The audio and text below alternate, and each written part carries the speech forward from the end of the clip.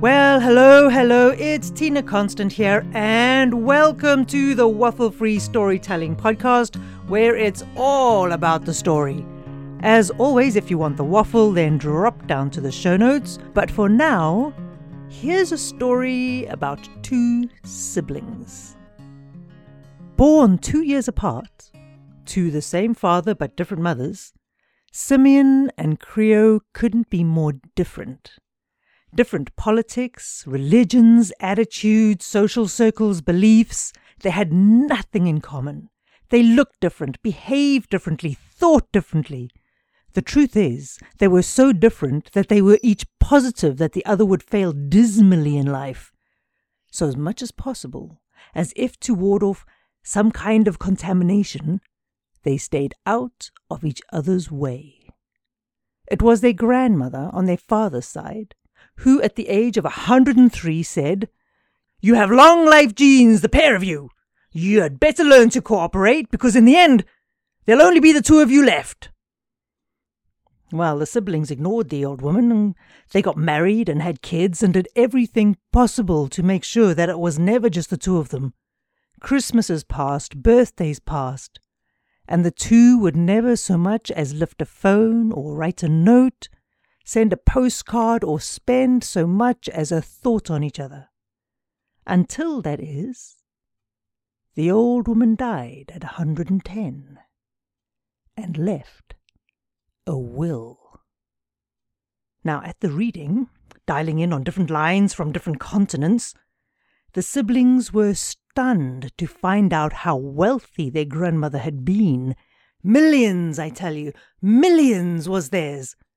But on one condition: the brother and sister had to live under one roof, without the distraction of family, children, jobs, or friends, for 1 whole month.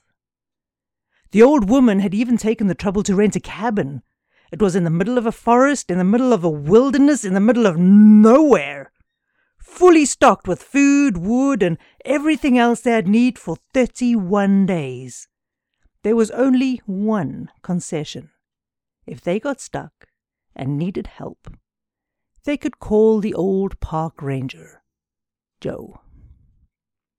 Now the pair considered turning the will down, but 300 million was theirs. 300 million each. That would set them and their kids and their grandkids up for life. So what was a month, they said, via their separate lawyers, and agreed to the terms of the will. Travelling on different planes and driving different cars, Simeon and Creo arrived at the cabin at the same time, at exactly 1 in the morning. Refusing to look at each other, one went in through the front door and the other through the back door. Inside, the siblings dropped their bags and swore. What had their grandmother been thinking? No matter how hard they searched the place, they could only find one of everything.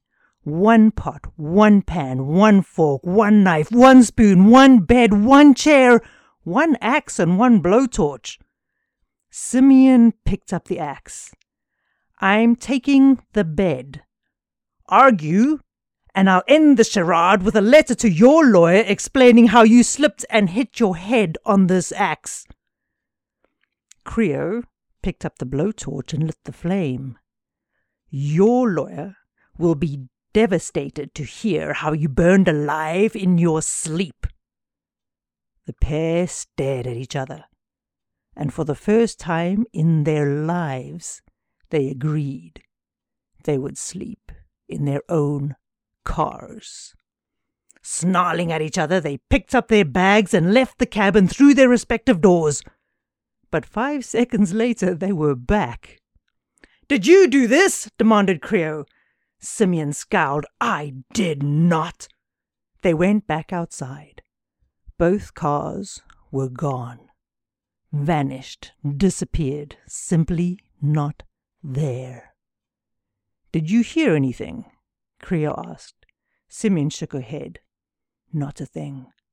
They had already agreed once, so were surprised to be doing it again so soon. They both went inside, locked the doors, locked the windows, built up the fire, cradled the axe and the blowtorch in their arms, and called Joe. Now, Joe chuckled when they told him what had happened.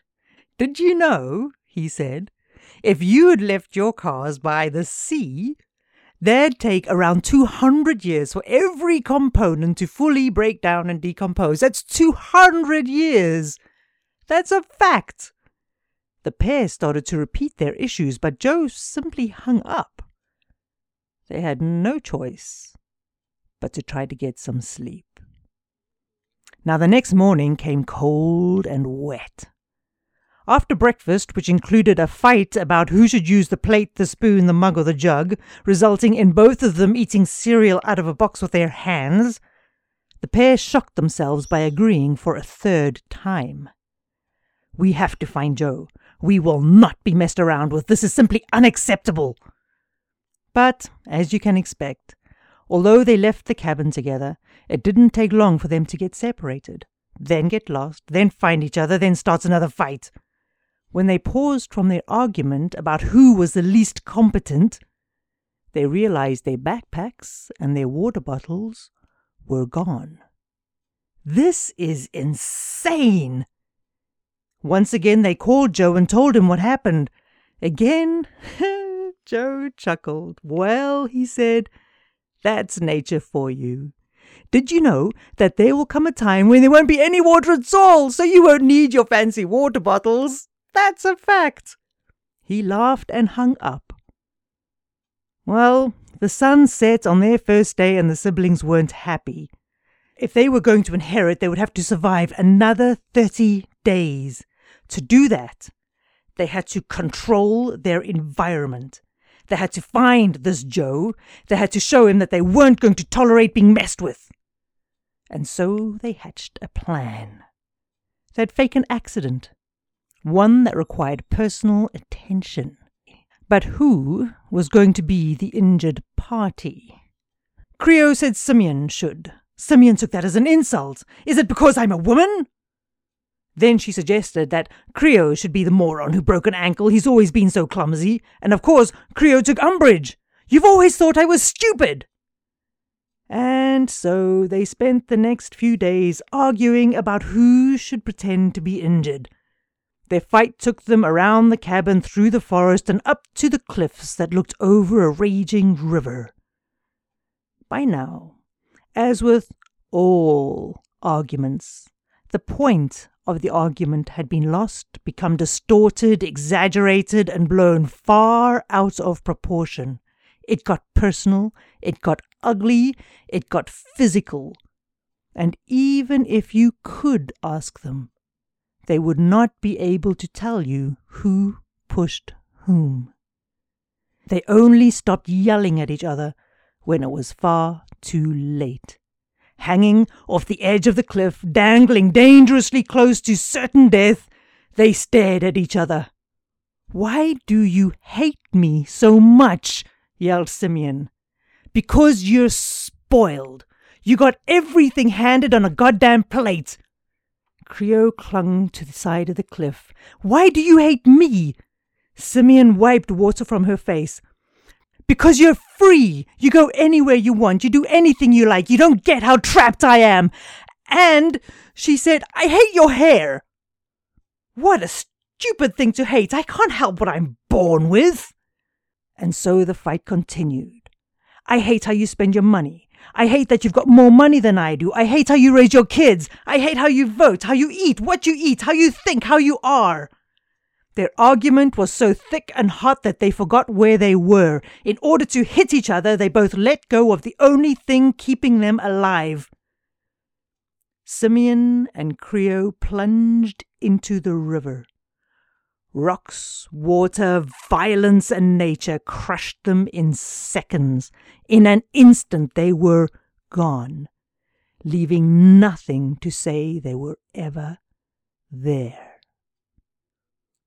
Old Joe leaned over the cliff edge. "Did you know," he said, to no one in particular, "that if there were no people, nature would reclaim a city in just a few short decades. That's a fact, he said. It is. It's an absolute fact. Now, at this point, sitting comfortably as you are, you might wonder what happened to the old woman's fortune now that her grandchildren were dead. Well, here's the thing. Like much of the wealth we hold so tight, it never existed. There was no money. The woman was a conniving, manipulative, sneaky, underhand, lying, controlling old bat. She knew how to get the siblings to do what she wanted. She knew that the only thing they'd fight for was money. I can hear her laughing in her grave right now. Fighting over nothing as usual is what she's saying. That'll be what kills the lot of them. And that's it for the Waffle Free Storytelling Podcast for today. As always, if you want the waffle, then drop into the show notes or go and visit www.tinaconstant.com and come and say hello. In the meantime, have a splendid week. And I'll get you next week for another wild, woolly, and slightly odd coffee break adventure. Have a good one. Bye-bye.